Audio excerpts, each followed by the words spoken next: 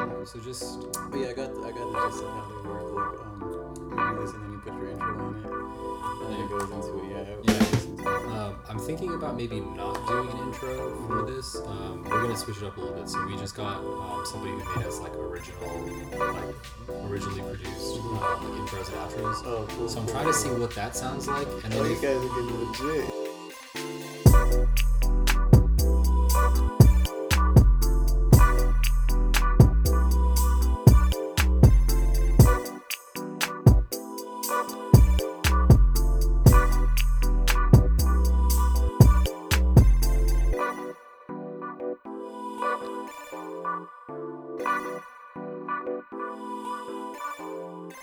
Played soccer my whole life, but like even now I haven't touched the ball in as long as I can remember, maybe like a year now. Okay. And I don't really watch soccer, but if I'm still a fanatic in FIFA, and Chelsea is always my team, so that's where it lives right now. Okay, yeah, I was gonna mention Chelsea because I saw on your Instagram that you had a picture with Didier Drogba. Yeah, exactly. Yeah, that's Drogba's like one of my top 3 favorite players of all time. Same. Him when Lampard and Drogba and Anelka all played, Maluda, when they were all on the squad, man, that was the dream team. And that's when I was like really embedded in soccer. Soccer was like my first dream as a kid. Like, you're gonna play professional soccer. Soccer is what like made me grow out my long hair, because of Ronaldinho. He's also my favorite too. Okay. And I would wear his cleats, like his whole like swagger on the pitch. That's exactly what I wanted to be. So no, soccer is 100% there. And the Didier Drogba thing, that was a huge moment for me. So he had to connect. His cousin is Bill Hamid, who is the DC United keeper. Yeah, that's his cousin. So he got us tickets to the DC United game, and we were able to go down to where the lockers were. So we had already decided that, like, okay, since Drogba plays for, Montreal? Yeah. We were going to be like, all right, let me make him something and try to get it to him. That's what's up. So we did it. We had a hard time. It's funny. There's like a whole Snapchat story of the whole thing. They didn't want to let us in with the paintings. We finally got it in. We put it to the side. We go down to the locker rooms. The same game, Drogba gets a red card. So he gets kicked off early. And we're like, oh, shit. What's going to happen now? So then we go downstairs to where they're getting on the buses. We see everyone passing us. And then we're like, yo, is Drogba still in the locker room? Uh-huh. And they're like, no, he's already on the bus. He's been on the bus. He got kicked off early. And we're like, oh, shit. So I'm walking with one of the guys up, and the security is giving us a hard time the whole time. Like, they hate us because we're just loitering pretty much. Yeah. And they're like, and I'm walking with him, and I'm like, can you give this to him? He's like, yeah, just come walk up with me. And then we're walking up. Security gets in my face immediately. And then the dude keeps walking, the other soccer player, and I'm like, hey, just take it with you. And he got on the bus, and he took it, and I walked back like, all right, well, at least he got it. Like, it's something. And That's then awesome. their manager runs back down to me. He's like, who did it? And I was like, I did. And then he's like, come on. So he takes me up on the bus. Like, he was so cool. And it's a shame because the RFK is security. They, like, I clearly meant no harm. I had something to give him, and that's all I wanted to do. Yeah. But they were giving me such a hard time. And the manager for the other team came and grabbed me and took me on the bus, let me meet him, got my picture and everything. He was tight about it. And then I come off, and I'm telling the security guards, like, I'm sorry, I meant no harm. Like, that's all I wanted. Like, I'm done. You see? And he just kept staring me down, so angry. It was like, dang, you can't win. Like, they don't want you to succeid. But it was a good moment. That's awesome, though. Like, they literally called you back. Yeah, they so called you me could get a back. picture with them. That's dope. And I hate fan art, too. Fan art, I said, is going to be the death of me. But it was just one of those things that you have to do. Like, I got to meet Drogba. Yeah. Like, so it's cool. That's what's up. Yeah, I mean, I also saw you have a picture with, I think more than one, with Kid Cudi. With too. Kid Cudi, yeah. Speaking of fan art. Yeah, no, Kid Cudi. We could get into that too, because Kid Cudi isn't even fan art, because I don't have to change anything or personalize it for him at all. I make things, and they all belong to him. I could give it all to him because it just fits so well. But I met Kid Cudi. I've only met him once, but I met him on his tour for Speeding Bullet to Heaven at Echo Stage. We got VIP tickets, meet and greets. So I took a painting and a sculpture to him. And yeah, so we got it backstage. That was also a bitch. Like, can I cuss? Yeah, absolutely. All right. That's all. Like, here's the thing. There's so much problems with doing this kind of stuff because security does not want to let you in with anything. Right. And I had a relatively large painting, so they were not having that at all. But we managed to finesse it in. Thank God I have a great team because they're always helping me out. we managed to finesse it in, and we're first in line. We meet him. It's all good. Like I don't know. It's kind of surreal. It was a normal conversation. He's loving it. He tells me, "Did you sign it? Make sure you sign it." So I'm signing my work for him. Like, who would have thought that would happen? And then a few months later, he gets into contact on Gabby's Twitter because we're tweeting him because we're trying to give him something else. And then he DMs her. And he's like, "Hey, he's just saying, I have your stuff. It's in my living room." And then he sends us a picture of the little sculpture I gave him. Yo. So at that point, I'm just like, I'm being a fangirl. I'm like, oh, because that's like in some ways that's like my ultimate success, right? Well, that's what I would have said a few months ago. Was like, if Kid Cudi knows who I am because of my art and like he recognizes that is all the recognition I need. Yeah. And so for him to do that was awesome. And then the second time we came into contact with him, we went to LA for Complex Con. Another mission. Like we're making all these trips with a mission at hand. So I took a sculpture in my carry-on. Sculpture's like about this big, like 2 feet, maybe 2 feet by 1 foot. Put in my bag, and then we get into Complex Con, and the place is so legit. Within like 2 minutes of walking in, we see Takashi Murakami. Within like, I'm telling you, 2 minutes of walking in, he's just walking past like whatever. And then within like 5 minutes, we see Pharrell just walking. He's just walking. And then there's this huge group around him, but everyone like respects him not to rush him. He's having like a one-on-one with a girl and his mom. And then everyone's just looking in awe. And it's not like they're bum rushing him. And he's just walking normally, and a huge crowd is following him, but they stay their distance. So it was That's like, what's up. It was weird. I like that you mentioned you have a really good team. Tell me about that. All right, so a lot of how it works is, I mean, I couldn't do anything without my friends. Like that holds all the significance, is sharing those moments with those people, because if not for that, it wouldn't exist. Gabby plays a huge role in getting, like, for instance, the Echo Stage thing. She ran back to the car, she brought the painting, she finessed it in, and I'm just pretty much holding our spot, talking to the guy on the walkie-talkie that's like, let them in. I couldn't have done that by myself. And same with the Didier Drogba situation. That was Wahid's connect. He got us where we needed to be. And it's just like all these moments, like I have to give it to them too, because it's just like a group effort. It's never like by myself. So now that you're not in school anymore, and you're into young adulthood and whatnot, like all of us are kind of in this phase of like getting our feet wet and stuff. Like when you meet people, you're talking to people for the first time. Obviously, the very first question I'm sure you get anywhere in DC is, so what do you do? Yeah, exactly. Right? So how do you explain what you do, and what's the typical reaction that you get?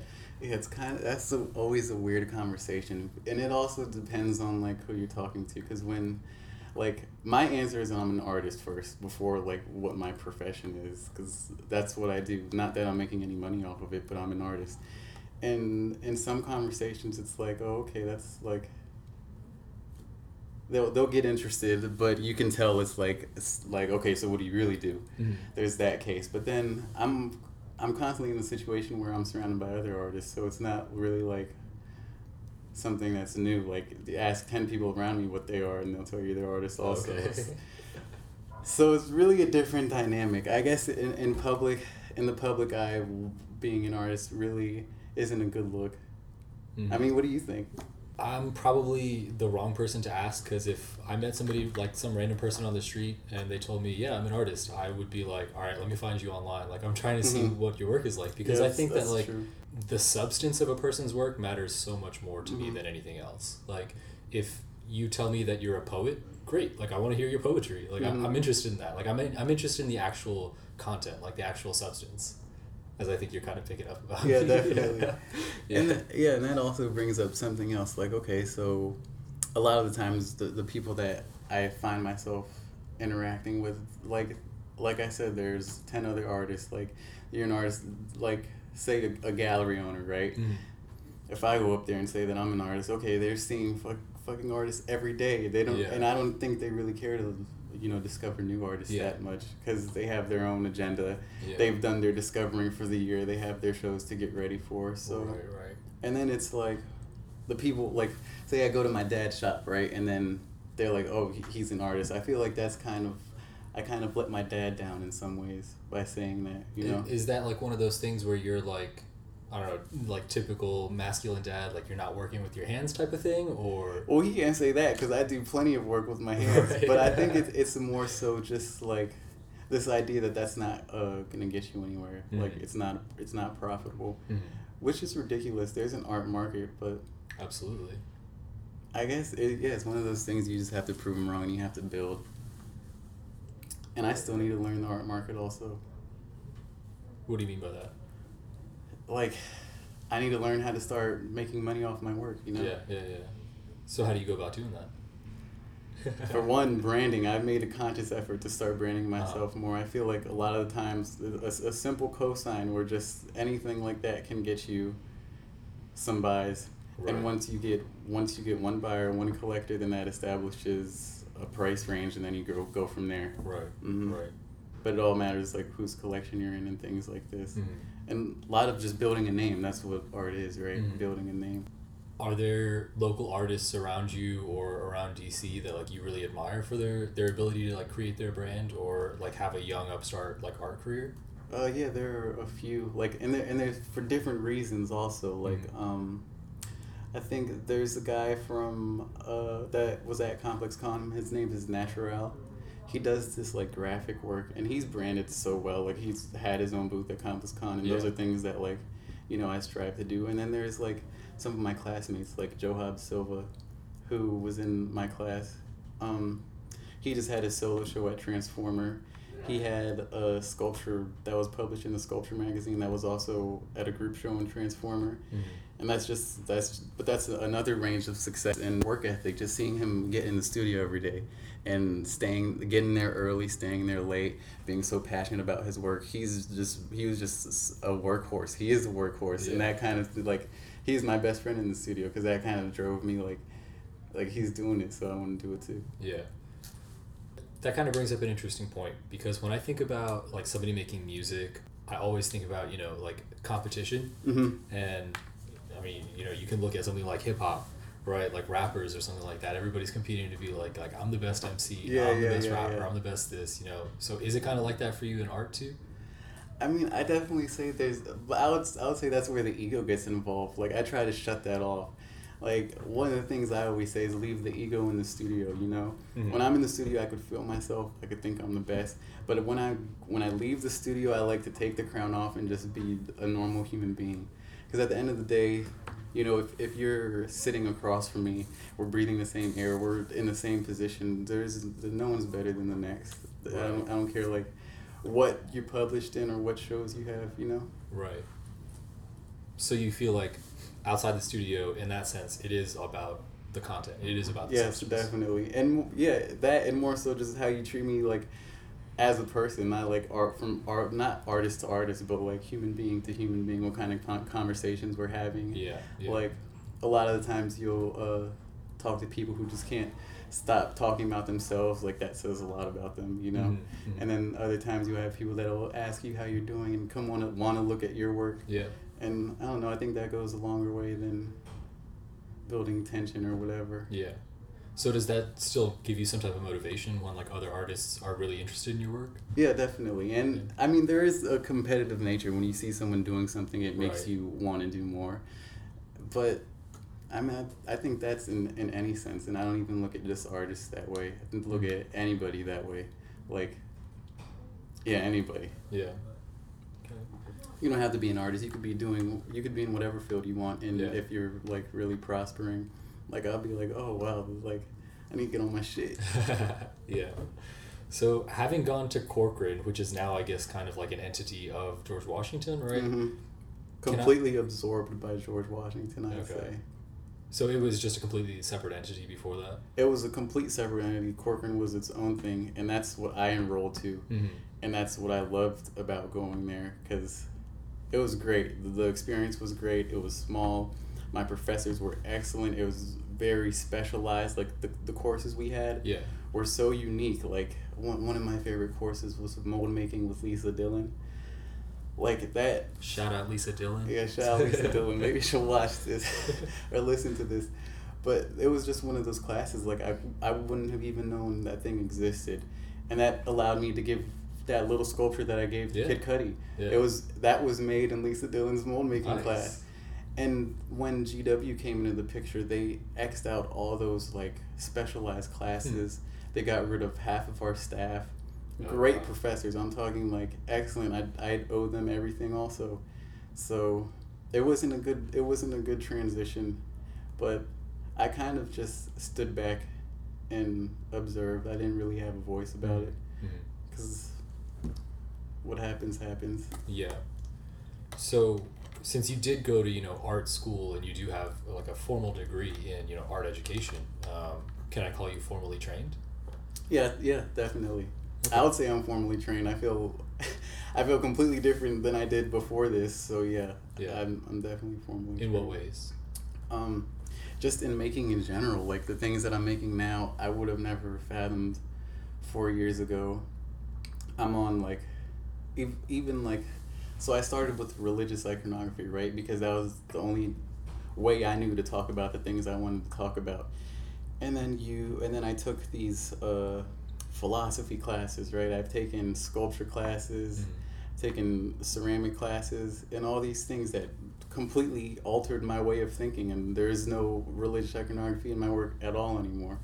And these are just things that my training has offered me, I'd say. Did it give you any type of insight into how to create a future out of, you know, this career path? That is one thing that I would say the biggest thing that was lacking in like art school is the real life, like putting it to work in reality. You know, you learn all these techniques, you learn all these traits, which are great, and hopefully they get you somewhere, but at the end of the day, they don't really teach you how to be an entrepreneur, really, and that's what we are essentially. You have to take your craft and learn what to do with it. So that was lacking. We had one class called Professional Practices, which I took probably my junior year, and I would argue that you need to take that your freshman year, because that teaches you how to do art and work. One of the books that we base it on was actually literally called Art and Work, and I've talked to people who work at galleries, and they say they run their gallery off the same book. That book teaches you how to build your website, how to create your CV, all these things that are essential to being a professional artist. But that was really the only class. So, and I'll have these conversations also with some of my other professors, like Justin Placas. I think that's how you pronounce his last name. Sorry, Justin. Shout out, Justin. No, but we'll talk about these things like, okay, so what do you do now? And you have to apply for grants and find all these real life things that they really don't prepare you for. They kind of like just throw you out there and say, all right, figure it out. Yeah. So it kind of sounds like it's one of those deals where it's like in high school they don't teach us how to like balance a checkbook or like do taxes and everything, right? Yeah, like they have some better stuff they should be teaching us. Definitely. Yeah. But that also like stems into this conversation of whether a master's degree is necessary. I feel like in the art world, a lot of like it is based off of having a master's degree and you know getting the highest rank you can, but like I don't want to build any more loans. Yeah. Like, why would I do that? And I'm not making money off of it to begin with. How am I gonna go get my master's and get more loans? It makes no sense to me. Yeah. But that's what YouTube is for, right? Like I've learned so much. I've learned so much off of YouTube. A lot of the classes that I've taken, or a lot of the things I'm doing right now, is just YouTube. Yeah. I YouTube and figured out. Like I'm working off of CNCs now. I'm doing 3D scanning, and a lot of that has been learned through YouTube. Yeah. And that's where my whole practice is right now. That's what's up. YouTube is the new MFA. As somebody who is kind of ignorant in terms of like actual details of art and, you know, outside of just like actually going to a gallery and just, you know, observing, looking at your work specifically, you know, you mentioned that you started off with like religious iconography and stuff. I don't see any of that in your work anymore, which is something that you mentioned. When I look at your work now, I think my attention is kind of geared more towards the perspectives and your like literal point of view, like your actual visual point of view. It's almost sometimes maze-like to me. Can you explain Very that? illusory. Tell me a little bit about that. I guess my like elevator pitch would be that my work investigates the internal and external spaces we inhabit as human beings. Internal being a mental state of mind, and external being the physical body and its environment, and really how those dynamics parallel, they intertwine, and they separate. The best example I have of that is when we wake up and fall asleep, how we very consciously transition from a mental state to a physical state. You know, that blows my mind. I'm fascinated with things like that. And even the way we move around space, how some things are just second nature, how we can walk through a door and we're so aware that we're unaware of how much our body knows where we are and how it functions. It's just second nature to just take a step, things like that. I mean, it's kind of weird because, like, everyone is an artist in their own right? Because we think, and if you think, you're creating. Whatever you're thinking about is a creation in itself, and some people's mediums are different. Like, I think the best artists were philosophers, and their medium was language, because they take the very essence of what it is to be a human and experience human things and exist as a human and put it into words, which I completely suck at. So, like, when it comes to doing artist statements, right, those are the hardest things for me. But I could paint something that says everything I wanted to. I just can't put it into language. But philosophers do that for me. A lot of my practice has been built off philosophy. Taking a bunch of classes with Susan Fox. She was awesome. Shout out to Susan. But yeah, like, I've read a lot of Freud. I've read a lot of Schopenhauer. Things like that. Not to get all philosophical. But no, those guys really know how to break down what it means to be alive. Yeah. So if you had to categorize yourself into strict boxes, could you do that? Or would you not want to do that for yourself? I would definitely not want to do that for myself. That's just hindering. And it's even discussing mediums, like, as an artist to now, I don't think you can have one medium. And it's like, you could practice one medium, and I'm sure that no matter how much you know, there's still more to learn in that specific medium. But we're just in a day and age where you have to know how to do everything, you know? Yeah. There's so many resources, and you just have to be able to have your hand in all of them. So what inspired your most recent artwork? I guess a lot of what I've been doing is, like, iterations, right? So you'll see a lot of the same kind of stuff, like illusory checkerboards and the figure. It goes back to a metalsmithing class I was doing with Davide. He's a metal artist, or I don't even know. He does everything, really. And he taught me how to 3D scan. I was pretty much showing him Antony Gormley's work, because I really resonate with Antony Gormley's work. You should look him up. He's awesome. He's a UK-based artist. And I was showing him those, and then he introduced me to 3D scanning, and he brought his 3D scanner into me. And then it was pretty much just like, I want to do these life-size figures, right? I did those previous ones in ceramics, and then I figured out a new way to do it by 3D scanning, where I'd literally take a 3D scan of me, put it into a bunch of different softwares, and then I can go to a machine and get it cut out for me. And that's what I'm doing now. Yeah. So I don't know if that answers what inspires me to do it. I don't know, just to keep working. I think for me personally, I've noticed over time that I'm definitely someone who works better, or I guess kind of creates more appealing material when I'm, like, in my feelings. You know, when I'm genuinely, like, sad or, you know, feeling really down. I feel like that's kind of what really gets the creative juices flowing for me. Is that, like, a similar case with you, or do you have, you know, a certain emotion that's better for you creatively? Well, for now, it's just become so second nature, because I'm just in that, like, go out and get it, because there's really no other option than to work, right? Yeah. This is the career path I chose, so it's not like I get up and say, oh, do I feel like doing this today? Like, no, not at all. It's like, I'm going to do this today. You get in the studio like it's your job, and I'd say that's more of the case for now. But just pure ambition, just wanting to grow as an artist and wanting to develop.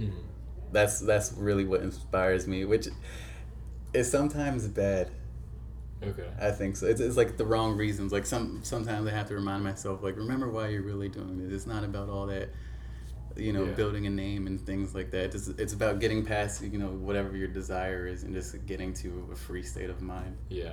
So it seems like there's a lot of pressure on you, whether it be internally or externally, on definitely, you know, creating that brand and creating that avenue for, you know, making this, you know, a capital venture.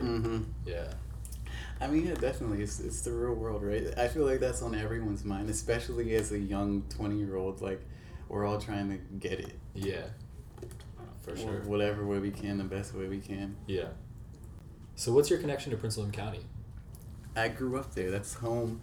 That's everything to me. Yeah, this is still my home, still where my studio is. That's my commute. I've lived there since as long as I can remember. Tell me a little bit about the Gravestone Project. The Gravestone Project addresses the spike of homicides that occurred in 2016. So when I launched the project in July, there were already 11 homicides. For each of the 11 homicides, I created a gravestone and put it within a mile radius of each homicide site. While the gravestones reference the actual incidents, they didn't reflect it completely. The names on the gravestones were left blank and the birth dates were left blank. And they were pretty much just suggest the possibility of fatalities if the pattern continued. 6 months later, the number of homicides doubled to 22. So every gravestone that I had made it now counted for a real body. Mm-hmm. Which still is hard to take in. Was that just in Woodbridge? That was all in all of Prince William County. A lot of them were in Manassas, some in Lake Ridge, some in Woodbridge, some in Dumfries. So what's been the reaction to it? To the Gravestone Project? It's been great. It was well received by the community. I mean, I've gotten a lot of love for it, actually, and especially from our peers. And that's one of the things that made me do it while it was happening. A lot of the questions I get are like, what made you do the Gravestone Project? For me, it was unavoidable. Like, these things were happening literally down the street. Yeah. Like, within 2 miles, someone was shot and killed. And that's not something I grew up, like, hearing about, Like, I would ride my bike more than 2 miles. Are you kidding me? So, there was a huge shift, and you keep seeing these things on Facebook, right? Like, rest in peace so-and-so, rest in peace so-and-so. And a lot of them were our age, so I felt the need to do something like, what's going on, what are in these people's minds, why are they in these predicaments, because this isn't the way I was raised and this isn't the community I lived in. So I felt the need to do something. Yeah, I like that you mentioned that, because when I went to Save PWC a couple weeks ago, I didn't really know what to expect. I didn't know if it was kind of surrounded or just kind of revolving around the Gravestone Project or something like that. But generally, like, I wasn't at all surprised by the event's success. More so, I was really just inspired because, people like you, like leaders, like in our community, you know what I mean? You guys were just so willing to take this issue head on. Well, for me, it was more important to come off as a peer than anything, because I didn't want to take this mentor position, saying that this is good and this is bad. You shouldn't do this. You should do that. Like, kids are gonna do what they want, and it's easy for me to say, like, do something better with your time. It's easy to identify a solution. That's what the Gravestone Project did. Identified an issue. Peace Within the City created a solution. It gave the kids something to focus on, gave them something better to do with their time. As opposed to running out in the streets, it gave them something to look forward to and work towards. Mm-hmm. So being, like kind of a solutions-oriented project, what's the next step? I mean, there's a lot of talk about doing another one, but I'm so, like, exhausted from planning that one that I have to take a little bit of time to breathe. Yeah. And we've definitely, because there are definitely things we would like to grow about it. And here's the thing, it was all about creating a situation that I wanted when I was in high school. Like, a lot of the reward for me was when the artists came up to me, the ones who I had been emailing and trying to gather up their work, a lot of them from Woodbridge High School, when they came up to me with their parents and just like, thank you for this, and they looked so happy, and seeing them take pictures in front of their work, that's like hit home for me. That's what it was all about. Yeah. So I would definitely want to keep creating that situation for more kids to come, because there's always going to be those artists in those situations.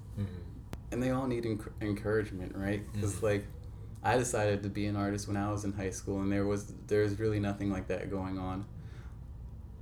And there, like, at least at Potomac, the art department was decent, but we didn't there's nothing to work towards as an artist if you're just making work in the classroom. Give the kids a show, and then it all becomes worthwhile. Even to this day, when I have a show, like, it's so worthwhile, Yeah. And it gives me something to work towards, and it makes my work ethic a lot harder because I need to prepare for something, as opposed to if I didn't have anything planned down the road. It's like, okay, so what's making you get up and create today? Right.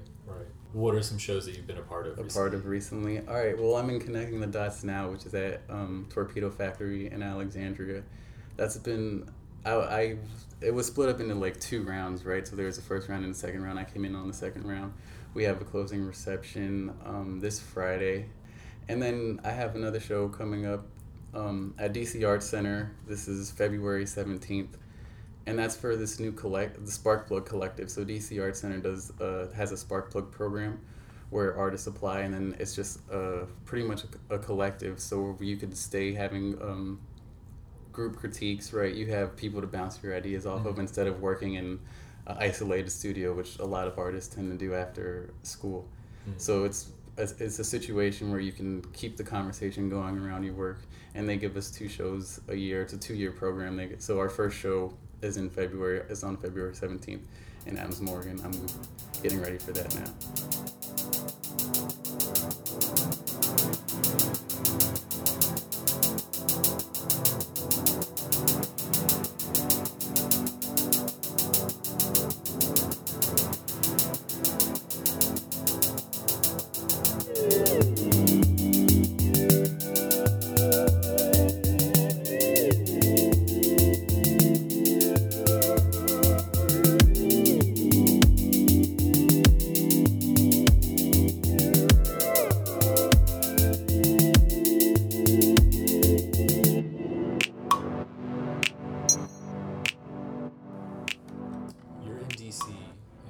Walking down 14th Street and you see an artist on the side of the street selling his or her art. What are your first thoughts? I respect the hustle. That's my first thought. I respect the hustle. Second thought would be do it differently. How so? I don't know. There's just something about selling your art on the street that's not giving it the credit it deserves in some sense. I don't know. I might even take that back. That's not true. My first few years living in DC, my first year or second year, me and my friends would go walk outside with my paintings, right? Just shameless promoting. And that's why I said my team is amazing, because they just walk outside and hold my paintings, and we just go have fun or whatever, just go walk around the city and absorb the city. And and then one of my friends, he would always would hold it up and go up to people and ask what they thought about it. And their immediate response is no, I don't want to buy it. It was never for sale. We were just doing it to promote, right? So there's also that in the back of my mind in those situations too. I don't want you to buy it. I wouldn't let you buy it. So do you feel like a lot of the stuff that you create, there's no price tag on it? Yeah, I mean, I want to put a price tag on it, of course, but I don't do it for a price tag. And even I have these conversations with my cousin, because my cousin is practically my studio assistant, and he's always there helping me. He helped me distribute the gravestones. He helps me when I need to go to the shop, when I need to pick up wood, anything. He's just always there. He's the manpower behind it. And I'll have these conversations with it because he sees the work that goes into it and how the money that goes into the materials and whatnot. And I'll ask him, how much should I price this for? And I'll put a price on it, and he'll be like, no, it needs to be for more than that. Yeah. Because it takes a lot more time, but if you're not getting it, then you're not getting it, Right. It's just all about building. You have to start somewhere. So I'm very much so an emerging artist. I still have plenty to learn, so I act accordingly. Yeah. I like the humility. Do you think that your cousin, he highballs, in your mind, he kind of highballs a price because he's seeing the cost of the materials and the cost of the labor, or is it because you think that, there's real value there, or he actually sees the value in your work?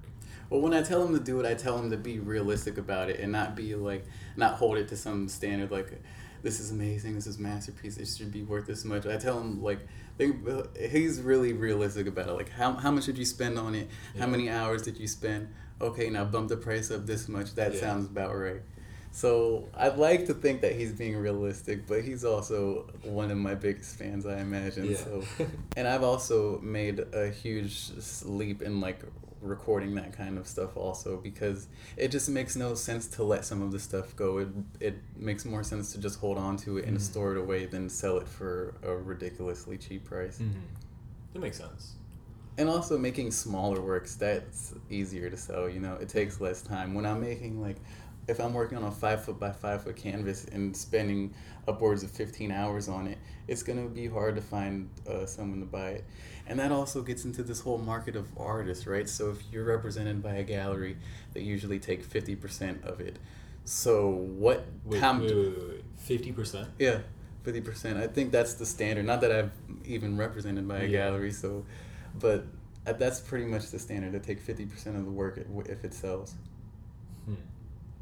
And it's like, is that fair? I feel like the artist a lot of the time gets the short end of the stick. It's like they rely on these galleries to sell their work. The gallery just puts it somewhere and makes it and gives it like space, credibility, right? And then they sell it to a collector, take half of it, and then you get half. So what would you say is your most valuable art creation ever? It hasn't been made yet. I like that. Yeah. And I'd like to think that like all of my new projects, I feel like they get better than the last. But then I always like, I'll look back to the things I made even a year ago and be like, I'm so over that. Like that's, even now I have a hard time showing stuff that I did a year ago. I don't want to show that. I want to show new work. Yeah. And that's also what keeps you driven to keep making too. So there's a little bit of a Tom Brady in there. Like, what's your favorite Super Bowl? The next one. Yeah, exactly. Yeah, I couldn't have said it better myself. Especially because there's like, it's only the beginning. I'm so small now, and I don't know. I just want to grow. I look forward to growing. I look forward to putting in the work. Like, I look forward to the work that has yet to be done more than what I've already done, and that also took a lot of time to get to. For me also, because it's like, as far as production-wise goes, the last year that I've been working, I've been busting my ass more than I ever have been, and it shows. Even the years before that, I have like a few works to show for it, so there's a huge difference in that too. So you've kind of already fallen in love with the process. Exactly. It becomes an addiction. Like, sometimes I don't know when to flip the switch. Like, if I spend a day in the studio and I'm just thinking about all these things, right? I'm thinking about how it's going to be put together. I'm thinking about my schedule, how I'm going to schedule out this week, how I'm going to be able to work and get this done and meet deadlines. And I'll lay down and I just can't stop. Like, the flip does not switch, or the switch does not flip, right? And I'm just keep going, and I'll be trying to sleep for 2 hours just thinking. So it is an addiction. It's a positive addiction. So going back to that kind of like philosophical idea of like how you created your recent work. Yeah, illusory. Yeah. You were kind of talking about like mental headspace and things like that in comparison to like physical space and stuff. Do you see that inspiring your next work? Is that something you want to keep working on? That's something I'm still dealing with. Even that whole statement is something that's taken, like, I've had to grow into, because this is what I've been thinking for a while, but now I just developed a language for it. And now that I've developed the language for it, it's helped me develop the visuals for it. And there's still plenty to grow. Like, a huge part of the leaps I've taken and transitions I've taken from like religious iconography to this more like obscure, illusory, figural stuff is because of Joseph Campbell. Are you familiar with Joseph Campbell? No. There's a wonderful book you should read called The Power of Myth, and he pretty much just dissects religion into a language that anyone could understand. It's like taking the word God and substituting it for the universe, and all of a sudden everything makes sense. So that played a huge role for me. Give me your elevator pitch one more time. Elevator pitch. My work investigates the internal and external spaces we inhabit as human beings. Internal meaning the mind, external meaning the body and the environment that it's in. I'm interested in the way those dynamics parallel, intertwine, and dissect from one another. My best example would be when you wake up and fall asleep, how you transition between a mental state and a physical state.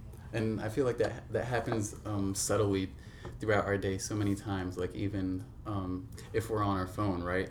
We're so engaged with our phone, and you could be walking and you're so engaged with your phone you don't even realize where you're going. Yeah. You're not thinking twice about it. Mm-hmm. When you're watching a movie, you're so engaged in the movie, you lose your presence of where you're at. Mm-hmm. And that's the kind of experience that I try to induce when I'm creating my work, like the whole room of consciousness.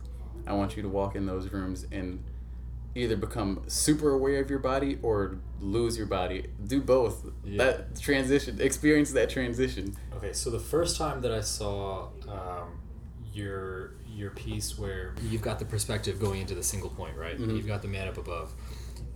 Honestly, like the very first thought I had was, let me put myself in that person's body. Yeah. So I was like, Excellent. That's exactly what I want. dope. So I was literally sitting there like I don't know if I saw it on like Instagram or what, but like I was kind of just looking at it, and I just closed my eyes and I thought about like being that person above that giant space, the like perspective, kind of the perspective from the outside, but also just like the perspectiveless space, kind of just like within my own mind. That's awesome. And that's also, and I try to stem that conversation through two-dimensionality and three-dimensionality also, right? So I like juxtaposing a sculpture and a painting.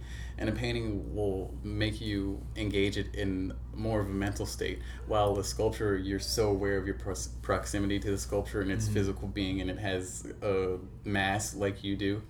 So that's what that's all about. In the paintings, it's two-dimensional, but it's illusory. It makes you think it's infinite. And those are the kind of states that, like, I don't know, I guess stimulate your mind more. Yeah. Right? I mean, it definitely did for me. Mm-hmm. Yeah. So you talked about success just very briefly. You kind of mentioned it, when you were talking about Kid Cudi. You said that, recognition from him was kind of a version of success for you. Yeah. So in, I guess, broad terms, 20 years, 30 years, 50 years down the line, what does success look like for you? Well, there's like numerous answers to that, and it's kind of like the more you get, like it's never ending, right? So at one point, having him recognize my work was success enough, and now it's like, all right, now I have to work with him. Like I don't reach this success until then, and then there's the more like standard ideal of success, which would just be to be able to create and make a living off my work, and just do that. Wake up in the studio, be able to live a comfortable life just by making work. Yeah. And that's enough. And then there's the idea of like being huge and being able to do whatever I want and making huge. Like I'm telling you, look into Anthony Gormley. The projects he's doing are ridiculous. Like next level, like huge beings that are as tall as buildings, attached to hotel rooms. Like it, and you can. It's literally attached to a hotel, and you can walk inside it. And if you look from the outside, you're walking inside of a being. So stuff That's like sick. that is it's sick, and it takes unlimited resources, and that's when you have those kind of resources, that means you're successful. Yeah. So there's all these kind of things, but for now, I'm just gonna say working with Kid Cudi would be success, and being able to just live off of my work.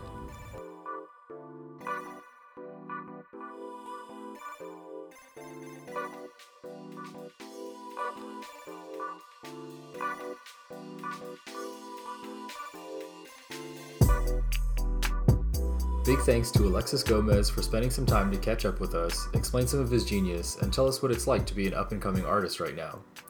You can find his work at alexisgomezart.com, and you definitely want to follow him on Instagram and Twitter at alexisgomezart. We'll put up all the links on coolforthought.com too. Speaking of links, if you guys like the music on this episode, you can find more of it by following Delan Marquis at DELANMARQ on Instagram, and Delan Marquis on Twitter, Facebook, SoundCloud, and all that. It's kind of crazy to say this, but this is our 1-year episode, and thanks to the laws of supply and demand, the Cool for Thought team is growing. We're ready to hit the ground running in year 2, so stay tuned, and of course, stay hungry.